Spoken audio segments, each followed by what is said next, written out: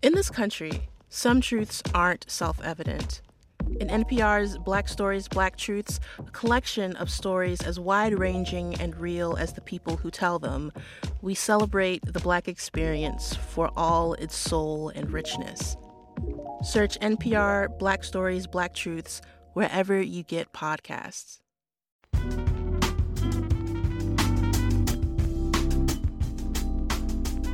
Hello, everybody.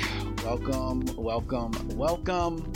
to each and every one of you to this edition of the Micheaux Mission, where we will sit and review from 1994 Drop Squad, starring Vondie Curtis Hall, Ving Rhames, Eric LaSalle, Kasi Lemmons. The film that was written, I believe, as I look here at my notes, by David C. Johnson and produced by Spike Lee. Vincent's choice for this stop on the Micheaux Mission. It is indeed. Yes. But first, as always, we turn to you and bring you all of the things that are going on in the world. How you doing over there, Lynn? How you doing over there? I'm fine. All right. I'm fine. We start today, usually with listener mail, but today we start our show off, unfortunately, on a sad note. Yeah. As we gather together to remember Michael K. Williams. Yeah. Indeed, a favorite here on the Micheaux Mission, who passed away just yesterday. At the so young 54. Yeah, 54. Found dead in his Brooklyn home. Most famously, Michael K. Williams is known for his role as Omar. Of course. In The Wire. Oh yeah. But there are some people who may remember him from his TV series Hap and Leonard, from copious movie roles that he has appeared in, and he was a favorite of HBO. Yeah. Oh yeah. How about that? Along with appearing as Omar in The Wire, he also had prominent roles on Boardwalk Empire. Yes, sir. Chalky White. Yes, and even more recently on Lovecraft Country. Yeah. Vincent, what have you to say of Michael K. Williams? I have nothing to add that hasn't been said. As you start out, I think Omar is one of the most iconic figures in popular culture, certainly over the last 50 years. You know, if you did a list of pop culture icons, I think Omar comes up as someone who was in a stellar cast. Oh yeah. For him to stand out, right, the way that he did. I saw someone write about just how radical Omar was as a loving gay man in the midst of the chaos of The Wire, as someone in a show about criminals. Yeah. On both sides of the law. He was more of an outlaw. Yes. So certainly you can't say enough about Omar. A bit of a vigilante, if you will. And again, as much as I love Omar and celebrate Omar, I was a big fan of Chalky White.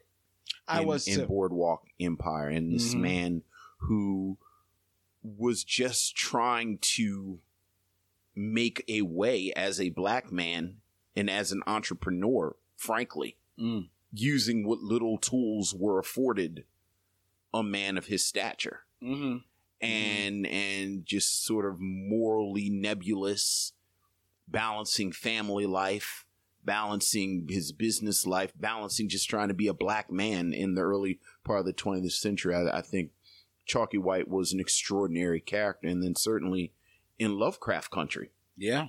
Which the dearly departed Lovecraft Country, his role. But I will say this.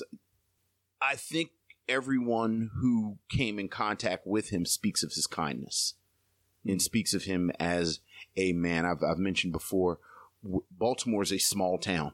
Yeah. Baltimore is a very small city, and I've talked before about being in Baltimore during the years that Homicide was being filmed. So that it was like you would always run into people from Homicide just in the city, and I have memories of Yaphet Kotto and Andre Braugher in particular, and being real solid dudes. Mm-hmm.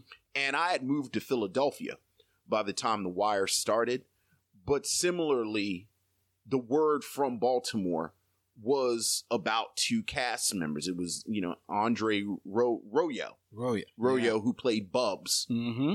and Michael K. Williams. Yep. Like, everyone in Baltimore during that period talked about running into Michael K. Williams and how he was just a good dude. So it's just a real shame. I posted this in our Facebook group. He just recently as February of this year, mm-hmm. sat for an interview with Mark Maron on his podcast, WTF, mm-hmm. which was a very, very, it was a very entertaining, very enlightening, now it's a little sadly poignant mm-hmm. interview. But the two of them both, they connected in their battles with addiction mm-hmm. over the years. Mark Maron himself speaks very openly about being sober from drugs and alcohol now for over 20 years. And Michael K. Williams is talking in the interview, about how openly he is about, the moments when he unfortunately did relapse, mm-hmm. Even at one time during the filming of The Wire. Sure.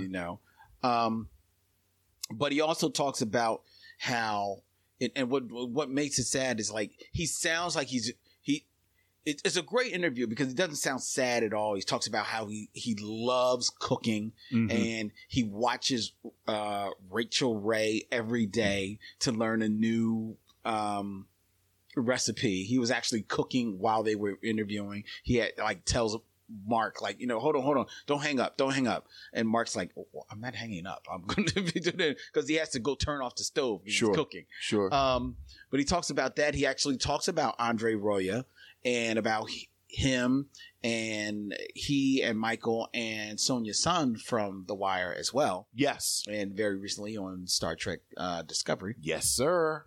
About how they want to kind of try and put something together. He talks about his love of theater and plans with someone else about trying to get a traveling theater thing going. And, right. and he has all of these plans, and he sounds like a guy who was being very active, being very productive, also because of the demons that he fights and the battles that he has fought. Mm-hmm. A man that is appreciative of where he is, and even more to the point, appreciative of the day, just like this day. Sure. Sure. It's a really great interview. I invite you to listen to it. It's really dope. Like I said, I put the link in the Facebook group. As sad as I was for his passing, mm-hmm. Just because of what he means to Hollywood in general as an actor, and to see him on screen usually is a sign of someone who's very committed in quality that he's going to bring to whatever role he's mm-hmm. doing. Hearing that interview just made me even more wow, he's just a really dope dude. Sure. And I will say this, obviously we don't know the details of what led to his death, but I don't think it is out of the ordinary or an extreme read to say that this past year has been challenging for all of us. Yeah. For all of us. And I would submit to everyone listening that don't discount the collective trauma that we are all dealing with. I think, in my house, we try to be very cognizant of the fact that we are in the midst of challenging times, and don't, just because you're sort of functioning, just because you kind of go day by day, and you go to work, and however you go to school. Be very aware that we are living in times that you have to take care of yourself. You have to, again, be very cognizant of your own mental health and where you are. And, folks, if you need to talk to someone, talk to someone. Yeah. And it's I suspect years from now, we are all going to look back at this. I'm not going to go down this road too far, but we're starting to get the 20-year anniversary of 9/11 stories. And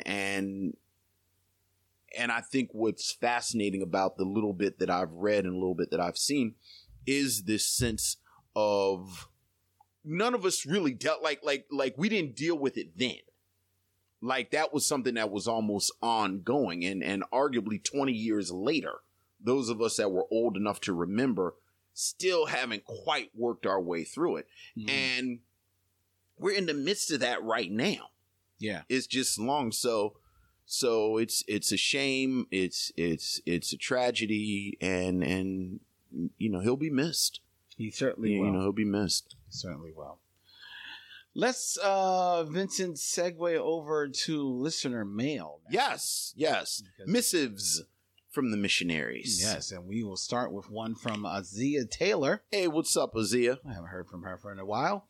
Hi, Len and Vince. If you're doing remixes of old shows, as we talked about last week, you absolutely must include The World, the Flesh, and the Devil. Oh, why must we remix that? I thought we actually... Because we both sided on we liked it. Did both of us side on we liked it? I thought we did. Oh, I don't know if both of us did. I thought I did. No, I don't. Did you not like it? No, well, did. What are we, in 1984 now? We're at war with Europa. We've always been at war with Europa. I seriously thought that I enjoyed No. I didn't. This was before the joining of the houses of House Webb and House Belafonte.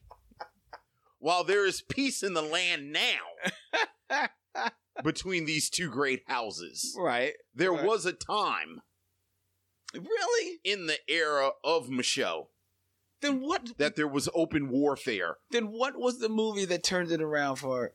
Was it Buck and the Preacher? You really enjoyed Buck and the Preacher. You really enjoyed him in Buck and the Preacher. And I know you circled back and watched it again. And since then, you've talked about it. Okay, maybe. But at that moment, that's the beauty and the danger of the episodes. We can't talk about that. Like, we're out far enough that you go back and you listen to things, and for every time we say, you should keep an eye on Tiana Parrish. Right. This is somebody that is going to be big. There's me saying that Little was going to be the breakout hit of 2019.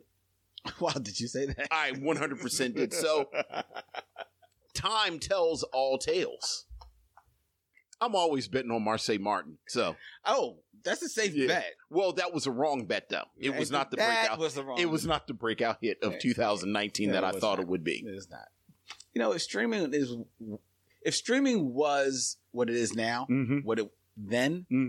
it would, because it would have streamed. It would have streamed. There's a movie that, and then it would have Yeah. Okay, so I guess maybe we need to do The World, the Flesh, and the Devil, because I don't remember. Now you don't even remember. So it'll be interesting. Right. I won't even listen to it again until we remix We actually had an excruciatingly long conversation about Sweat. Did we? In that? Yes.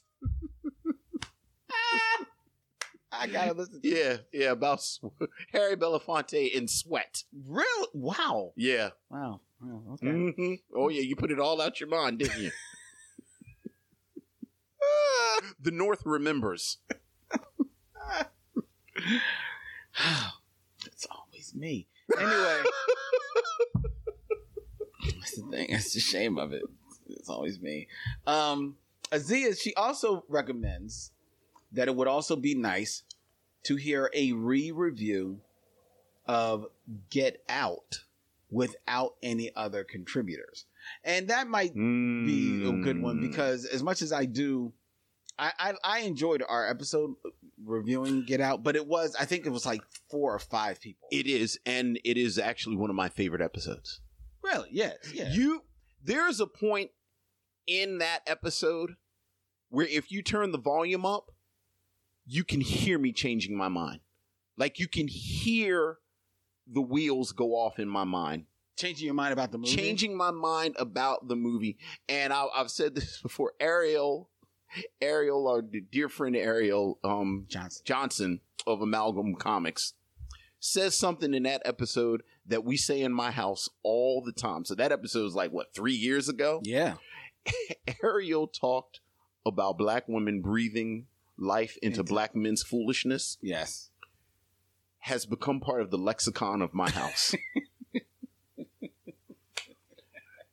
Whether it's me or my son or someone we know, like something will happen and Wendy will say, what's that Ariel said? How black women always breathing life into black men's foolishness. Okay. Yeah. So, see, but something like that, then it doesn't sound like it. Do we really need to re-review it? I mean, You know, if anything, it probably needs to be replayed. Like maybe one day when we the take thing a week that off. I really like about, in my mind, that episode is the platonic ideal of what you always argue. Like I'm gonna let y'all just see how the sausage is made. If you may have picked up, when we do have guests, 90% of them are women, right? And I credit where credit is due. Lynn has said since the first episode, talking about the third cheer, that if we bring in another perspective, it is nice to bring in a perspective that isn't basically male heterosexual dude. Right. So it's mostly been women. Mm-hmm. We try and have some LGBTQ guests when we can, but 90% has been women. And the Get Out episode is a great example of women having a different perspective. Right. That neither one of us had thought of. Right. And like I said, during the episode, like they made points where I was like, wow, I thought about it a lot. Like I thought about Get Out a lot, but they had a perspective that we didn't have. But thank you. I want to say Aziza because that's my cousin's name. Ahzia. Azia. Thank you, Azia.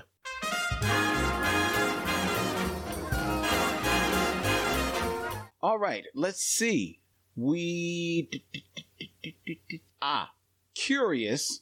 Okay. And this does pertain to our review tonight. All right. Who's it from? It is from Ibn Suleiman. Oh, hey, Evan. Evan. Hey, guys. I have a simple question I hope you can answer. Okay. As I was watching Drop Squad. Okay. Because there are people that watch the movies along with us, Vince. I know. It's beautiful. I noticed they were constantly reading this one comic book. Oh. To the point. Good catch, Evan. Purposeful, but I never got a good look to see what is the title. Did you two notice as well? If so, what comic is it they are reading? Thanks. Lynn? I did notice. I know you noticed. I know you caught it. You wouldn't be a good blurred if you didn't. I did notice. And what was that comic, Lynn? They were reading the historic comic book. I guess I always want to say it's from the 80s, but I guess it was the 90s, right? I mean, I feel like it may have been the 80s. I know. It's crazy. It was a Brother Man. That's right. Brother Man by Dawood Ayuboyle. Mm-hmm. I believe that is how you pronounce his name. I hope I got that correct. Brother Man is a historic comic book that, how do you describe Brother Man? It's like a cross. It's like the greatest cross between hip hop and superheroes ever. Technically, the book that Dawood did along with his brother Guy Sims is Brother Man, Dictator of Discipline. Dictator of Discipline. And it was an oversized comic book. Published by Big City Comics. Big City Comics. Oh my God. It was early 90s, 1992. And it definitely was superhero, but satire. And I certainly believe that it was purposeful. Its placement in this film, Drop Squad. Yeah. That's real deep blurred knowledge right there. That was a real deep blurred drop. Yeah. So that's Brother Man. That's Brother Man. Dictator of Discipline. I looked real quick. I think it looks like he republished it in 2008. I think he did. Right. Like there's one. And he started to put out, it actually was a new book. Oh. What? You know how you just put it in Amazon and it pops up? So I was about to give the brother some free advertising and say, go get it. No. And it says volume 1 because it's a few issues. But then it says that the paperback is on sale for $255. Yeah, because it's out of print. Because it's out of print. Right. Yeah. The time to catch that was maybe about 2 or 3 years ago when he was really pushing it and he was going to like all the different conventions. Right. Because it looks like this came out in 2009. Yeah.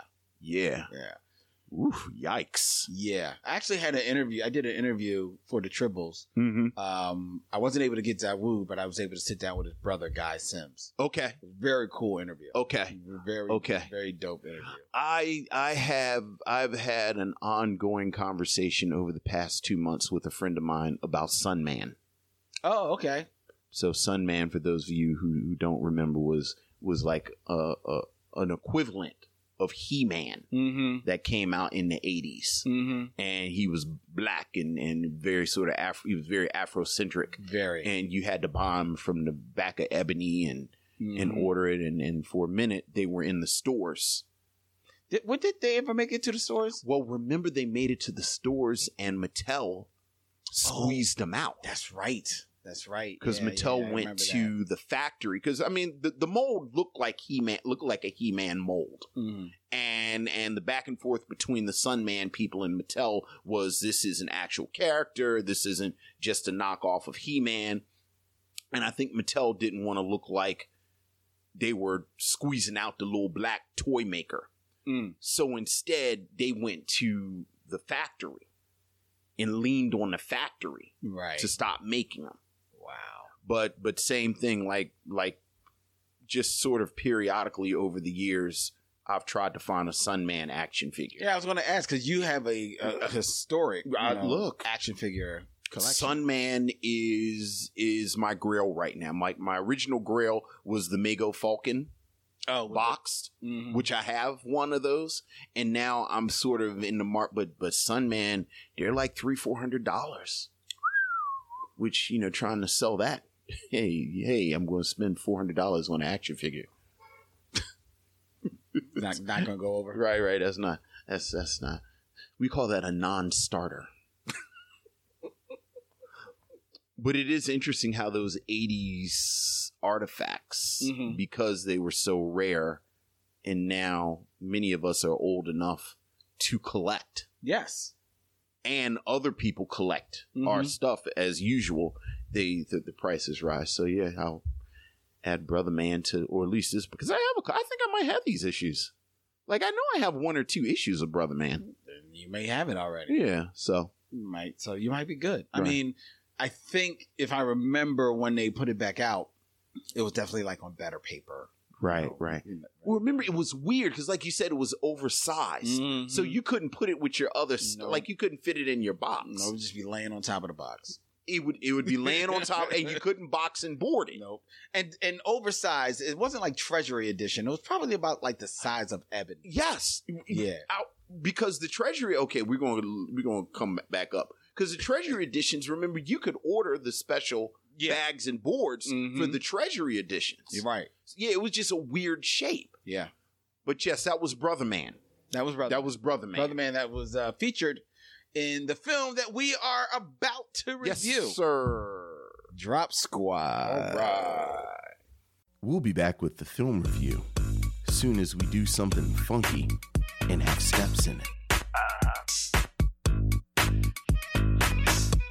Let's go. Come on.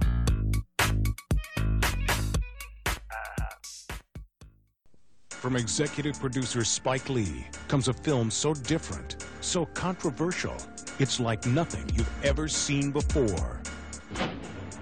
We get paid to sell goods to black people, period. By any means necessary, right? You know, we used to march to get away from stuff like that. Ain't you all got no pride? Times sure have changed, huh? I don't even know you anymore. Who the hell do you think you are to pass judgment on me I'm anyway, the one who's sick and tired of you acting like you're ashamed of us. I'm looking for someone from the Drop Squad. Ain't they them niggas who supposedly deprogram folks? Now, what would you need with a bunch like that? He needs to be dropped. Yo, Trevor. Yeah. Y'all moving into position. Roll them in. Welcome, my brother. You are number 186. From what I'm hearing, you guys are more into beatdowns than you are enlightened. We do one thing. We talk to people. This ain't the 80s, brother. It's the 90s. It's a whole lot more intense. Wake up! I love you, boo, but I needed you. Y'all, just the next phase. Sometimes when you get over the wall, you gotta throw a rope back. You've had my brother for 2 weeks. That's too long. Do you even remember those people you tried so hard to forget? You sold us out. To forget. We family, right? To forget. It's a damn shame. To forget.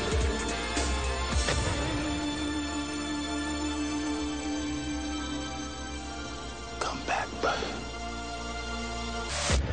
Drop Squad, a political satire about an underground militant group that kidnaps African Americans who have sold out their race. This film from 1994 was directed by David C. Johnson from a screenplay by Johnson and Butch Robinson and stars Eric LaSalle, Vondie Curtis Hall, Ving Rhames, and Kasi Lemmons, as well as features a quick cameo by its executive producer, Spike Lee.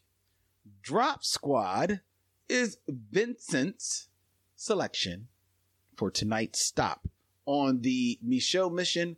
Vincent, what do you have to say about Drop Squad? Drop Squad is a film that I remember having great affection for.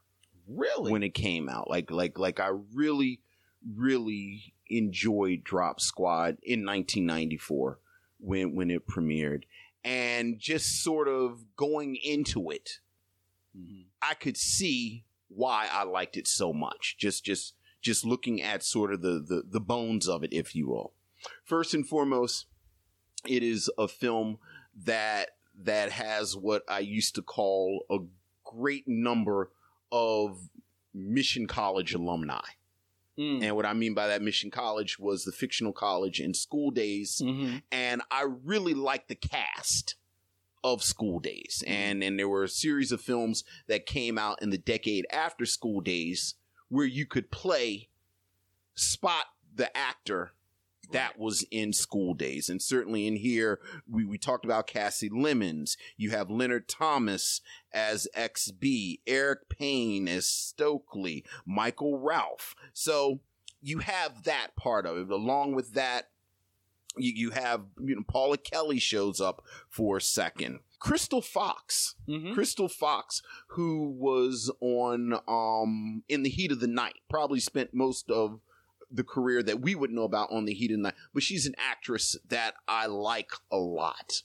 Vanessa Williams is in here. Vanessa K. Williams. I'm sorry, Vanessa. Oh, is it? No.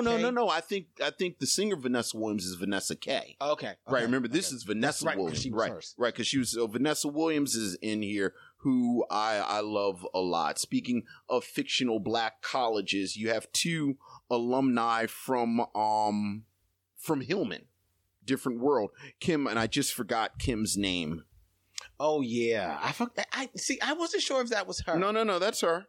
Charnel Brown. Right. Charnel Brown is in here. What is his name? Because he showed up for a lot of episodes of Different World. He played a couple of different characters. I'll think of his name in a moment, but I liked him a lot too. So I like the cast. I like just the cast around, and then rounding out. Tico Wells is probably Tico Wells.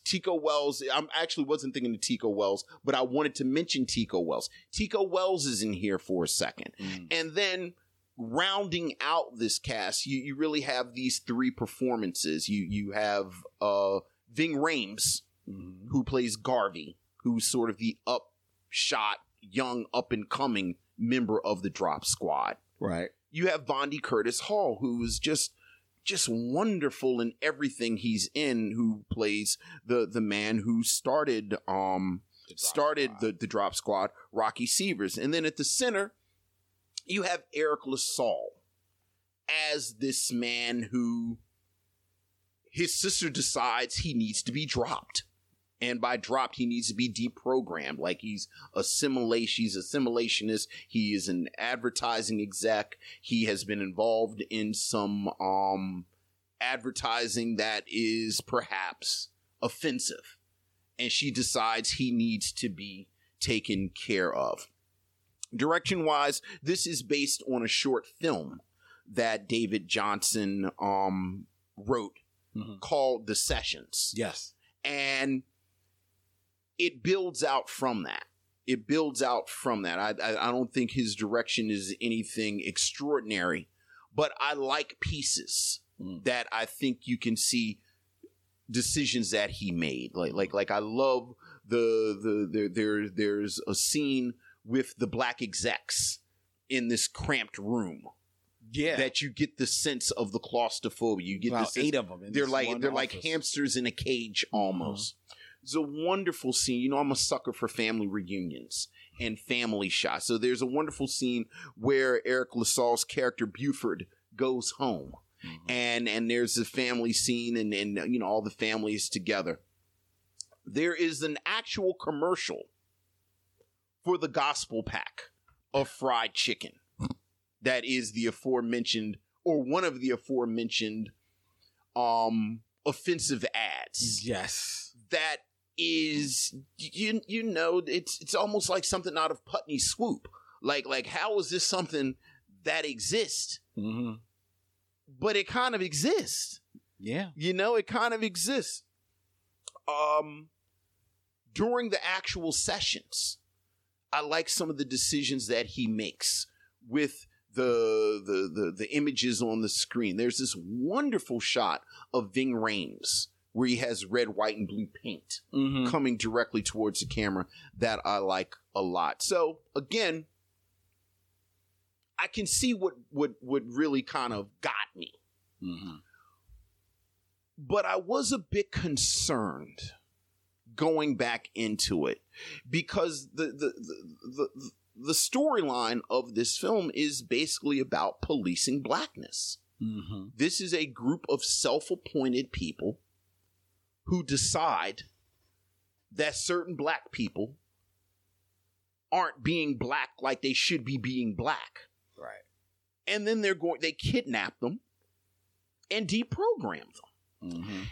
And I would like to believe that since 1994, our conversations about this type of policing blackness, whether we're talking about gatekeeping is people from the outside, but certainly this policing of blackness and who is and is not legitimately black is something that I think with the advent of something like Afropunk and our beloved blurred culture, like we've had a lot of conversations about there is no actual codified version of blackness. That's right.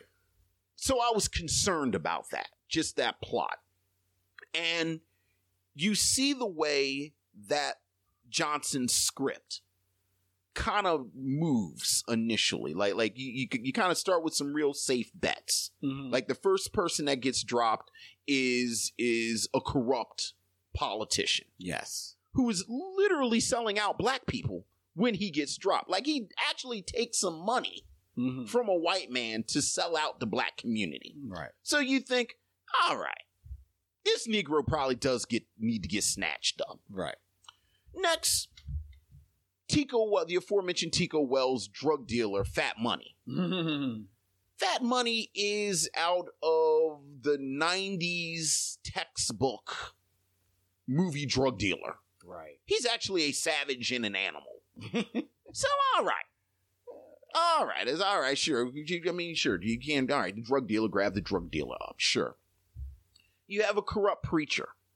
Not only do you have a corrupt preacher, but the script kind of navigates who decides that a preacher should get dropped? Because it tells you that his congregation is the one who said he should get dropped. That's right.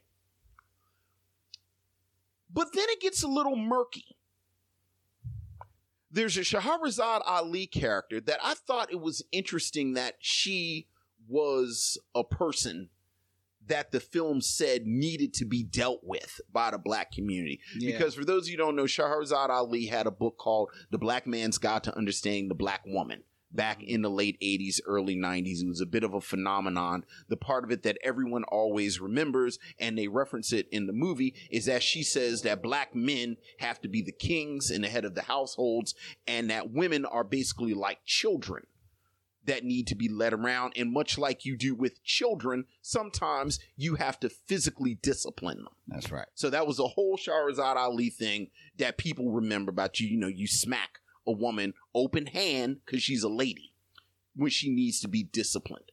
I found it noteworthy though, because frankly, a lot of the critics of Shahrazad Ali were other black women.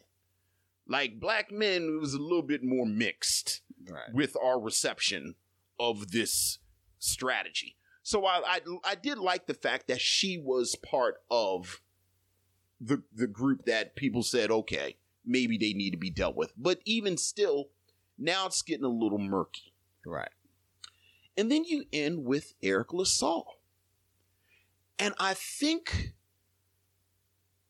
what I liked so much about the complexity of the question of should Buford be dropped is something that is different between the short film and this. Again, this is a film that was built out of a short film. Couple of the same beats in both. I don't know if you got a chance to watch his short film or not. It's interesting, especially in contrast to this.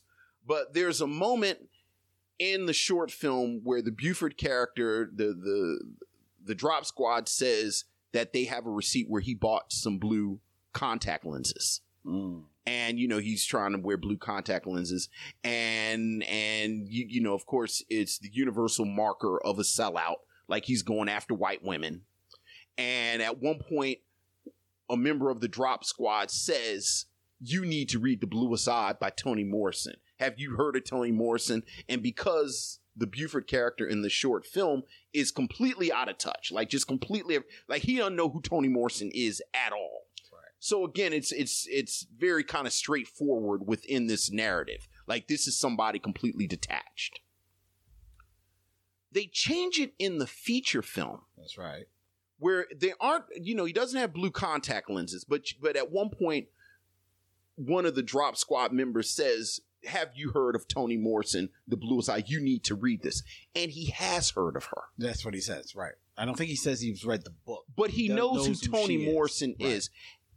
And I like how the film is very intentional with the fact that this Buford character is secure in his own blackness. Mm-hmm. And the markers that we use for blackness, whether rightly or wrongly, that we say, okay, well, this person is black, he hits a lot of them. Mm-hmm. He has a black girlfriend. Mm-hmm.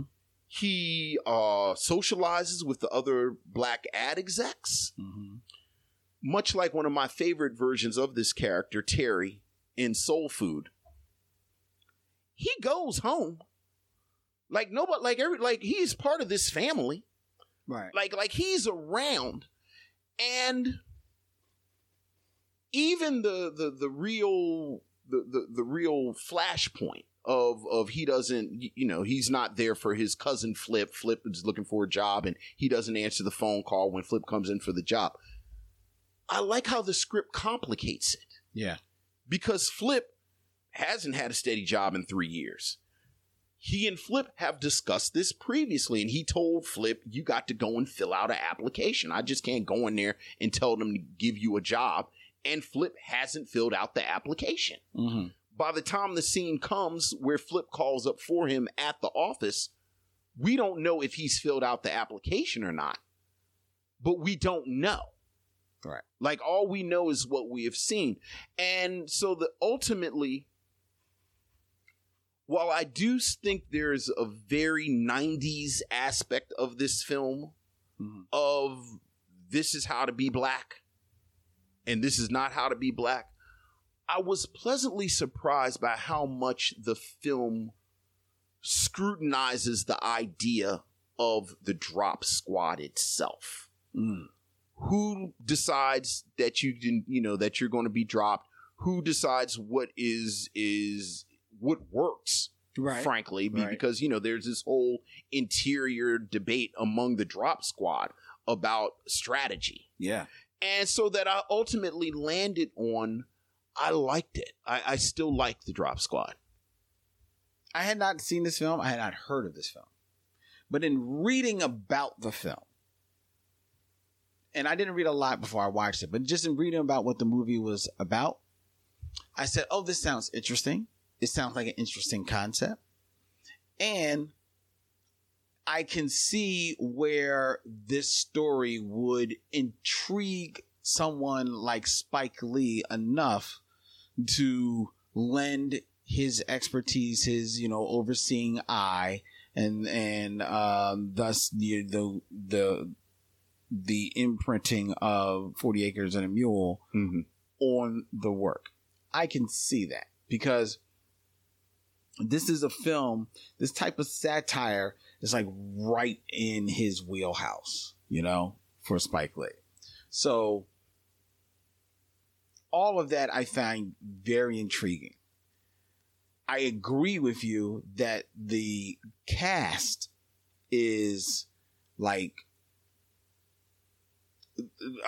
almost a who's who of 90s Black Hollywood, and Bondi Curtis Hall, Ving Rhames, really Ving Rhames, let's face it, before he becomes Ving Rhames, but he's right in the midst of that. Kasi Lemmons and Eric LaSalle, whose name is ringing out at this time, primarily because of some movie roles, but primarily because of, at the time, I believe he's either currently on or, not long after leaving ER on NBC. So these are names that ring out that along with all of the other, familiar faces from Black movies over the last 10, 20 years at this point. So that definitely grabs your attention. But I think that in building out this story from a short film, and mind you, I didn't see the short story. I didn't see the short film. But in building this out, I think that David C. Johnson, as the director and one of the writers, they leave a couple of important elements out that would have helped to give the movie just a hint of a more of a narrative flow. It definitely is a film that, especially in the beginning, it almost reads like, it almost reads like Hollywood Shuffle, because it's just like nothing, almost like just skits. Like, you're going to this one cell and there's a skit. You go into this another cell And there's a skit where they're literally walking the politician guy around, by a leash. And the other place, the drug dealer, they knock him out, shove him into a van, and then they tie him up with duct tape and a shoe in his mouth. In all of these skits, like, I think the tone is I understand that it's a satire. So satire does give the earmark of comedy with a little bit of a serious tone, but I don't think that David Johnson as a director or as a writer really nails the tone right. And I think it just feels mixed. Not sure whether I'm supposed to be laughing at some certain things or if I'm actually supposed to be like, at some things. And the movie is not helping me make that. The movie's not making that decision for me, I don't think. Mm-hmm. And maybe the movie's doesn't have to, but I think the movie is supposed to lead you one way or the other, or should. And I don't feel like this does. I feel like you said, there's this war that's going on in the midst of, amongst the Drop Squad about, we maybe need to change our ways because we're not reaching, anybody anymore. It would have been nice to maybe see products of what the old ways gave you, or at least maybe see footage of that, because you don't have anything to go against. You're saying it used to work. We don't know. We don't see any products of it. Vondie Curtis Hall, who it's a while before, even though he's like, number one on the call sheets, is a while before he shows up in the film. I honestly think that he is, and he's an actor I enjoy. He doesn't show up a lot. He's barely in the movie. Yet we're meant to be invested in this struggle and this tension that he's feeling in running the Drop Squad. And I don't think it reads at all. There's a scene where he goes and sees like some friend who apparently, one, runs a business that just got hit, had everything stolen out of the business. How do we know? Because it looks like the windows are broken. There's nothing in the place. What type of business does he run? We don't know. We're never told. We only know that he came up Vondie Curtis Hall character came up to talk to him, didn't even know about the robbery. It's like, oh man, looks like they hit you hard. But let me bend your ear right now. Well, it seems a little inconsiderate about, this tension that's going on. This guy now, through the words and the conversation, we learn has a connection to the past of Drop Squad. Is it ever really fleshed out? We don't know. So why should we even care about? We're not asked to care about what happened to a store because they don't do anything to really illustrate it or tell you what happened. And we don't care about him because he comes in, says a couple of words, and then he's gone. He's gone from the movie. He never returns to the film at all. So I think it just would have been nice to have that as a balancing act. Without that, I have to judge what the film does give me. And honestly, a lot of this film, I was bored. I understood what they were going for. But it just did not hit home for me at all. And then, honestly, having Kasi Lemmons show up, I was like, Kasi Lemmons, can you show this dude how to direct a film? Now it's 3 years from now before she does Eve's Bayou. So, I want to think that she's studying what to do and what not to do by being in this film, where she doesn't do a lot either. There's so many characters in the beginning with the councilman and the preacher, and then we spend an inordinate time with the drug dealer, as well as with Eric LaSalle's character. Before about halfway, or maybe a little bit more than halfway from the film, before we really settle in on let's interrogate Eric LaSalle's situation, and everybody else kind of just falls to the wayside, except the one character, the drug dealer, who were asked to be invested in his murder in the street, which happens later. And honestly, like you said, he comes off as such a jerk in this movie. I mean, one, you kind of want to feel for him because they did kidnap him off the street. But he is straight up being a jerk. He's being extremely disrespectful to Vanessa Williams. We're like, okay, but then he gets murdered in the street because he's a drug dealer, because he's living his life in the street. We know this is a story as old as time. Can be a byproduct of living that life. Mm-hmm. And we're asked to care about this because Vondie Curtis Hall didn't get an opportunity to sit down and talk to him. And maybe he would have made a difference if he talked to him. Right. Well, we didn't see him talk to anybody else either. So does this mean that something's going to happen to them too? We only see him really sit down and talk to Eric LaSalle's character near the end of the film. And to be honest, we're not even really given we're not shown that really has any effect on Eric LaSalle's character. It says he quits. We're not shown. We're told it. Sure. At this very 70s blaxploitation freeze frame ending of the film, where Vondie Curtis Hall's character and Ving Rhames' character walk off into the sunset. I don't know. This Butch Cassidy and Sundance Kid now. I don't know. I just think it's a mixed bag of things that never come together. And I honestly was very, very. I just was not entertained at all watching this movie. And it's a shame because, like I said, I think it's a great concept. Yeah, I disagree. Because I really was invested in Buford's journey.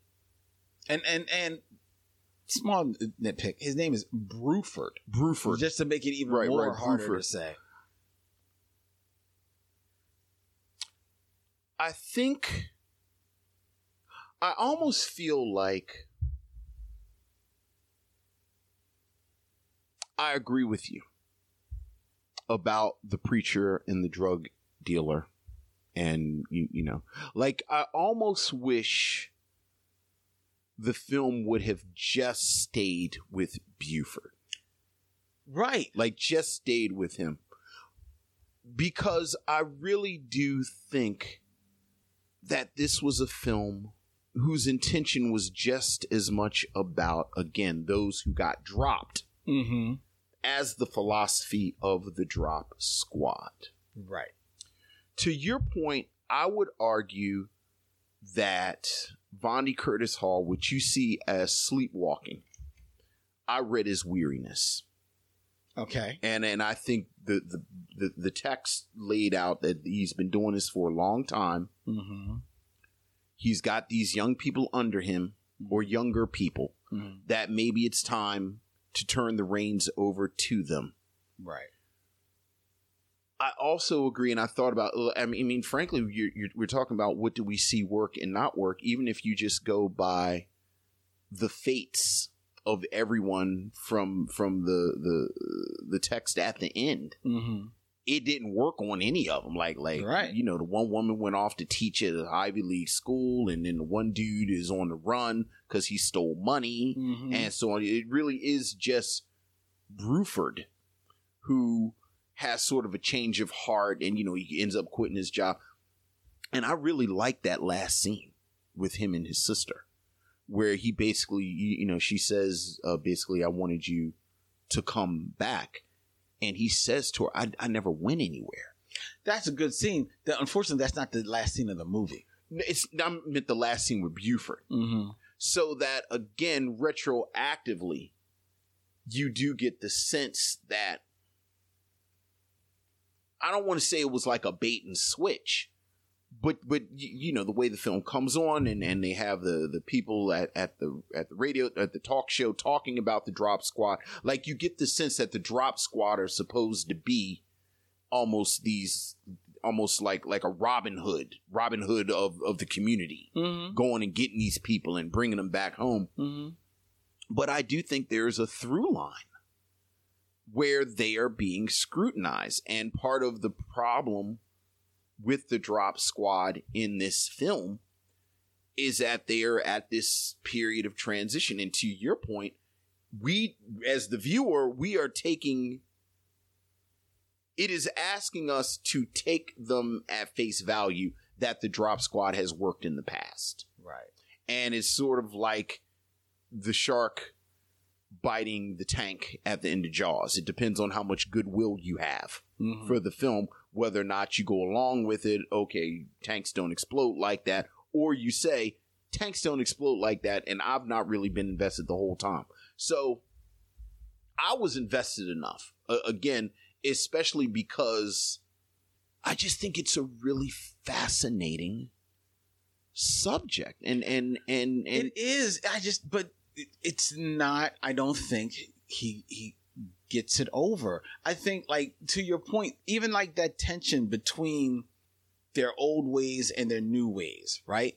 The film actually ends with Bondi Curtis Hall doing like a little bit of investigative work into Bruford's past, right? Bringing his cousin to him, and him and his cousin kind of like having a one-on-one a bit that starts to turn the tide a little bit, and that's interesting. And what's interesting about that is because it shows that perhaps the unfortunate thing is that it waits all the way to right the to end the of the movie, end. Yeah, but it shows that perhaps what Bondi's character has been saying the whole film is the right path. If it can work if you do the footwork. He mentions how, you know, they didn't do the footwork to find out about the story about the cousin in detail. Right. And once that is brought to light, then they have an inroad to Eric LaSalle's character. That seems very cool. That seems pretty dope, especially because he does that in all the other people who have been coming at him tooth and nail throughout the whole film. You know, splashing water in his face, you know, slapping him around, getting all up in his grill. They are there to witness. Oh, right. This is what happens. But then that is deflated by the closing scene, where Bondi Curtis Hall says to Ving Rhames, you know what? Maybe you're right. And it's your way is the right way. And I'm going to be stepping out. Well, Ving Rhames has been leading the chorus of the way that has not worked for the entire film. Well, I think that was a callback to him being Rocky, Bondi Curtis Hall's character, so disconnected that he, again, never spoke to Tico Wells' character at all. And the implication is if he had talked to him, then maybe it would have turned out different. And but that is then illustrated when he sits down with Eric LaSalle's. But I think Bruford, him saying I need to step aside was him acknowledging I'm basically old and tired.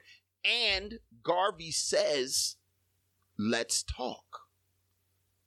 And so, you know, what I inferred was that Garvey was going to try and integrate Rocky's way into his youth and vigor. Like, I'm gonna put on some red, white, and blue paint and go and talk to people in the big earrings. But again, there is a level of work that you have to do as the audience, and it either you're invested in it or you're not. I think I don't think this is a case of we're trying to decide what the color blue is. I do think this is a case of how much did you bring? How much has the film gotten you invested by the end? Because as you said, like, you do have to do a little bit of work, and either you want to do it or not. Like, either you, again, the tank done blow up when a shark bites it like that. Right. Either you've loved everything about Jaws the past 2 hours, so you say, F it, I'll go along with it. This is very exciting. Or you say, the shark looks fake. I don't like these white dudes sitting on the boat just talking crazy. this is boring, and then the tank don't even work like that. So, there you go. No, well, there you go. What did you think of the Gospel Pack commercial? Again, it made me think of the best parts of Putney Swoop with the satirical commercials and with the bite tone. I actually really liked it. Like to me, you want to talk about just a pop. Like that popped for me. Like that was a real pop. And to my point about the complexity of Bruford's character, I love the fact that he took it home and he was proud of it. And he wanted to show his family. But he was so like he's so deep into this world, it didn't dawn on him how crazy this is. Yeah. So I like that. And you? I mean, it's funny. It's a funny bit, you know. And yes, I did like that. You know, he got his comeuppance, as you will, right after it. So I thought that was kind of cool. His cousin wanted to know, can you substitute the potatoes with coleslaw? Yeah, because if you can, then this is a winner, man. I'm all for it. I'm all in. I'm all for it. Yeah. See, that was a fun. Like when he goes home. Yeah. Those couple of scenes, I enjoyed. Yeah, I enjoyed. They were funny. But yeah. And the malt liquor ad was not far off at all from malt liquor ads. Yeah, unfortunately. Right. It's not. The sad thing is you hope that on the other end of the real ads that we have all seen ad nauseum in our, neighborhoods, there is not a black guy that is putting it together. But that was always the debate. I remember this in the 90s where people were sort of, who is putting this stuff together? And there was this aspect of black people working at these companies, putting together the ads. And it was like I really enjoyed the debate among the black execs about the ethics of the malt liquor ad. Just of malt liquor ads. It was this whole argument about, you can't advertise, you're advertising this poison to black people with the malt liquor. And he's like, that's who drinks 40s. Yeah, see, but the argument wasn't that you're advertising to them, it was how you were advertising to them. But if it's the lyrics of the rap song, look, the imagery of the woman straddling the beer bottle. Is it effective? Is it catchy? Does it sell? That should not be the deciding factor all the time. Especially if you're a black person, you should be more sensitive. Unless you're an ad exec and it's your job to sell stuff to people, and you've done market research. And you Negroes like things that rhyme. No. And dancing. Yeah, but you don't have to call one, as far as the rhymes, you don't have to call the woman a hoe in your commercial. That's the music that you people like. That doesn't mean that that's the thing. But the argument is that you don't want a black person. But what? This is the debate, though. It's not a debate. It is 100% a debate. Yes. It is 100. You don't like it, but it's 100. Don't act like. No, this is in the conversations that people have been having since the 90s about 40s and hip hop and black people working at these companies. This is the exact conversation we've been having. Being the person that put together that ad definitely means that he is the person that if the drop squad was going to drop anybody, he is the person that looked like you need to get dropped. Right. For doing that.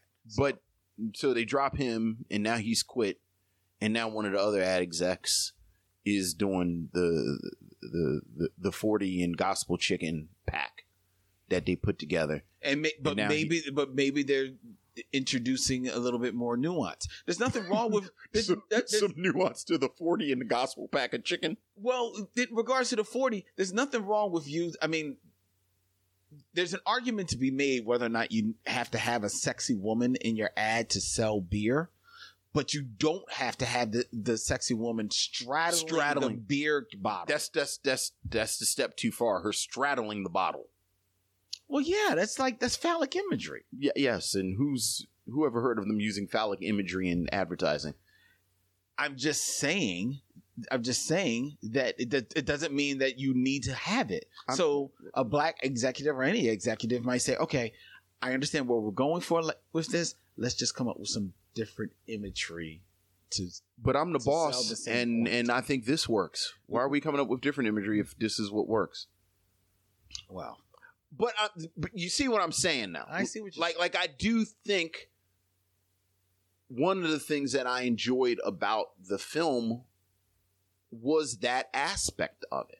I know I saw I think Donald Bogle may have said it, where he thought that maybe parts of Bamboozled I feel pulled from or was inspired by this. But I do think Bamboozle handles it much better. I mean, of course, Bamboozle handles it much better, right? I mean, my God, it's Spike Lee doing Bamboozle. Like, angry Spike Lee is the best Spike Lee. But even in Bamboozled, and this is something that if you talk about listening to old episodes, I said it when we did it the episode on Bamboozled. I think Spike Lee soft pedals the argument that this is what people like. Like, it's offensive and we don't like it, and you could probably do something different, and everything that everyone says about this. What will the market bear? And you and I, as people who were young men in the 90s and ingested probably more 40s than we should have. I'm going to speak for myself. I won't speak for you. I don't recall one conversation among my peers where I said, I think I'm not going to enjoy the St. Ides because of the way that the advertising objectifies women. I think I'll have another 40 ounce. Maybe I'll have some OE because their ads are much more respectful of African American women. Speaking of that, quick aside, I think I may have shared this years ago.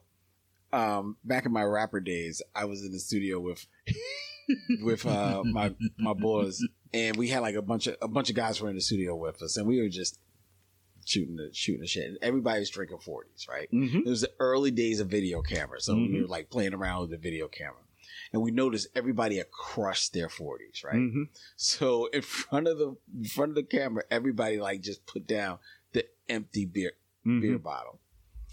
St. Ides, man, comes out. OE, oh man, Miller Lite.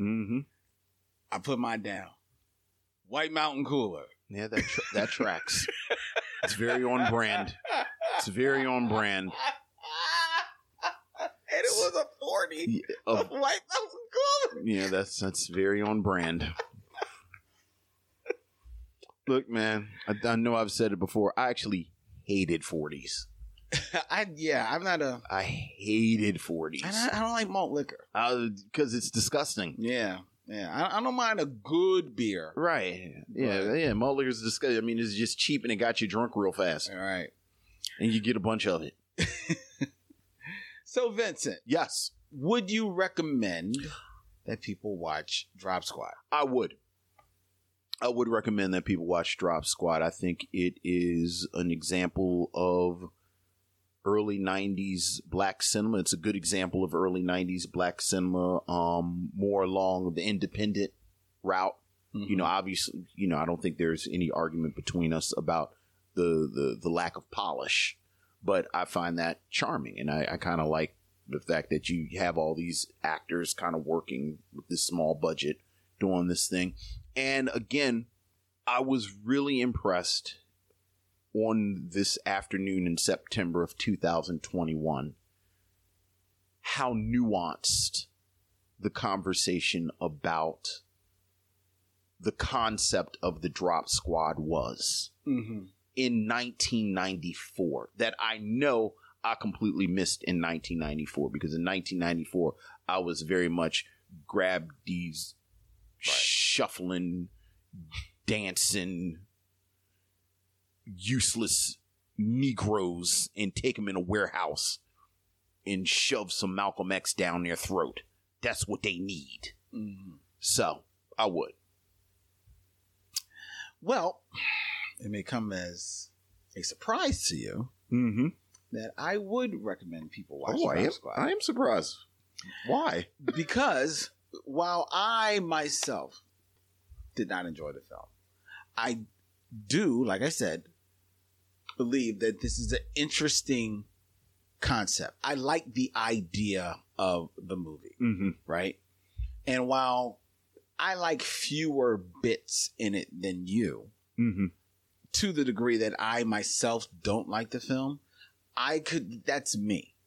This is one of those films that I think it really is just a matter of, does it speak to me? No. But I could see it speaking to other people. I could see people watching this film and being able to pull a lot of stuff from this film. They may think it's crazy funny. They may think it's like, ooh, this is really, really deep. Or they may be somewhere in the middle. It's like, haha,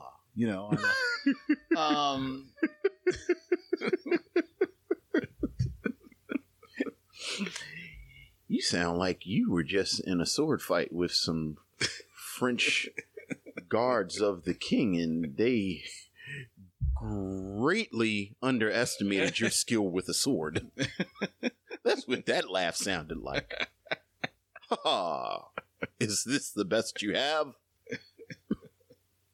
You about to jump on a table? Not right now.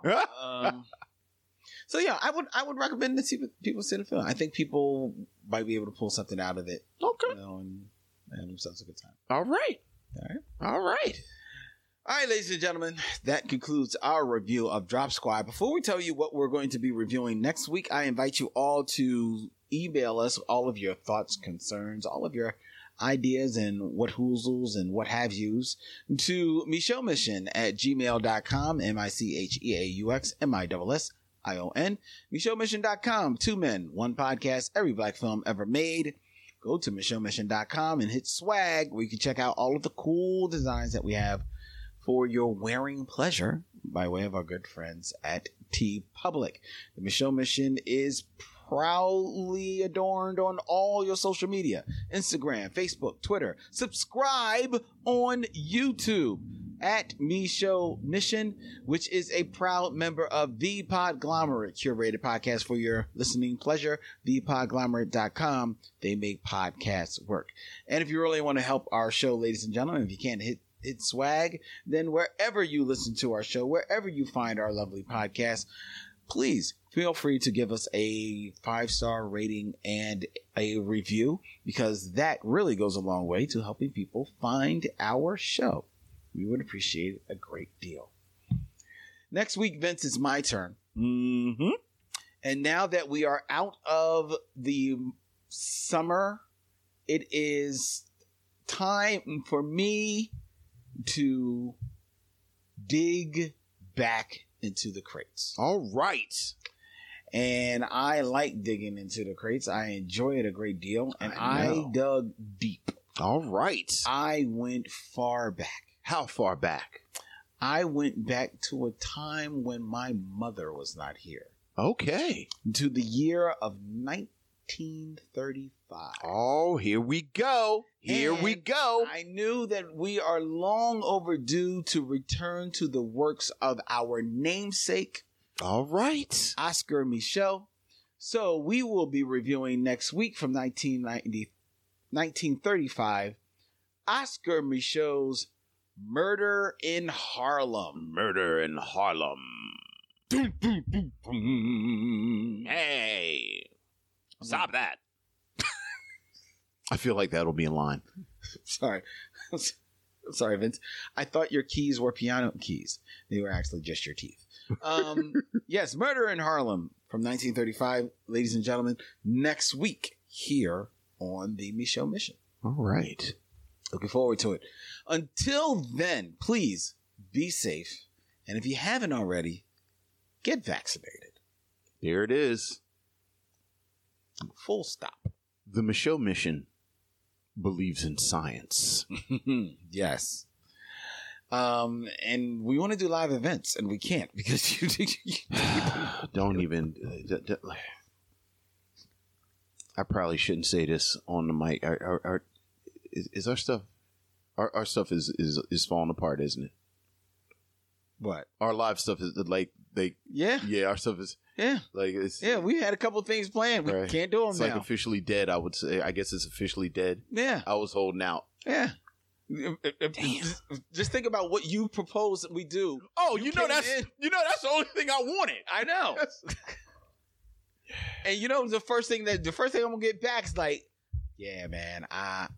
Come on, man. Look, I'm gonna need y'all to go ahead and take care of all this because we have not had. I mean, we might as well talk about it now. Go ahead. We've not had a Halloween showing in what, 2 years? 2 years. 2 years. We had one all planned up. I just deleted it from our event calendar on the website. We had all planned up. I don't care. I'm going to tell y'all. We were going to be screening a scary movie. So it was going to be a horror comedy because we wanted to just have a great time. We're going to have a good time. It's going to be good to see people. I had talked to Summer. Remember one time she made a drink? She was going to make a drink for it. Yeah. I mean, the whole nine, man. Scary Movie is a great movie to watch in a crowd. Like it really was. You know what? We're vaccinated. Maybe we just have a screening. I got a big TV. Just have a big TV and watch Scary Movie. Watch Scary Movies. Yeah. You know what? That's what we're gonna do. That's what we're gonna invite some friends and watch Scary Movie. Well, that's not nice. It's not nice to say we can't do it and missionaries can't come. Well, maybe some of the maybe some local missionaries might be able to come. All right. Yeah, get vaccinated. Get vaccinated. Wash your hands. Yes. Wear your mask. Yes. 6 feet. Yes. 6 feet or more. Or more. I'm a fan of or more. Fuck yeah. It's one part of the plagues that has worked out for me. I ain't never liked people up on me, so. Mm-hmm. All right, ladies. All right. Until next week, he's Vincent, I'm Len, and in parting, we say, we'll see you when it's time to meet again.